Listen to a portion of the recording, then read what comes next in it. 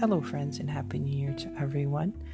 I'm back on the podcast after being on a slightly longer break than I expected. I was sick during Christmas and just took an extra break in January just to prepare for the rebranding of the podcast. It is now called My Dirty Laundry, a podcast of ideas.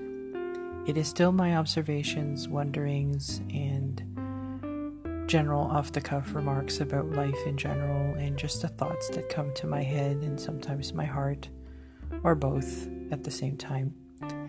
And we'll continue on this momentum to also have guest interviews on the podcast, which is so exciting because I love to really engage the culture by having that important talk on life and the topics of the day. And it's getting a little hairy and just chaotic, just a gong show in the beginning of January, but I won't dwell on that as of now. However, I do want to just express that when we watch our thoughts, when we think a certain way, we don't stop to engage that thought, acknowledge what it is, and even question it before we actually act on it. So I just want to put that out there for us to really observe in ourselves, because I think that is what's happening in the world, is that we have a less discerning mind. We're a bit more reactionary, and we don't seek different perspectives. Instead, we just act and react.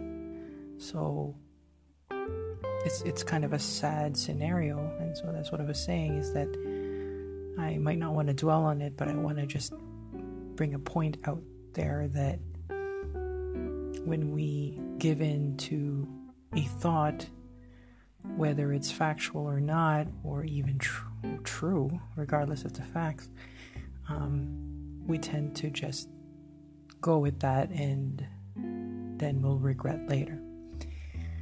I'd rather be in the school of thought that would pause, observe, listen, then make my decision, then maybe do something about it. So, yeah, watch your thoughts. They are a powerful thing. And so that's why we explore them today. We first ask the question. And while we're asking the question, we are exploring possible scenarios and answers to it, or even further questions, until it is ready to hatch and bloom out there into the best answer. So I wish you all a good year.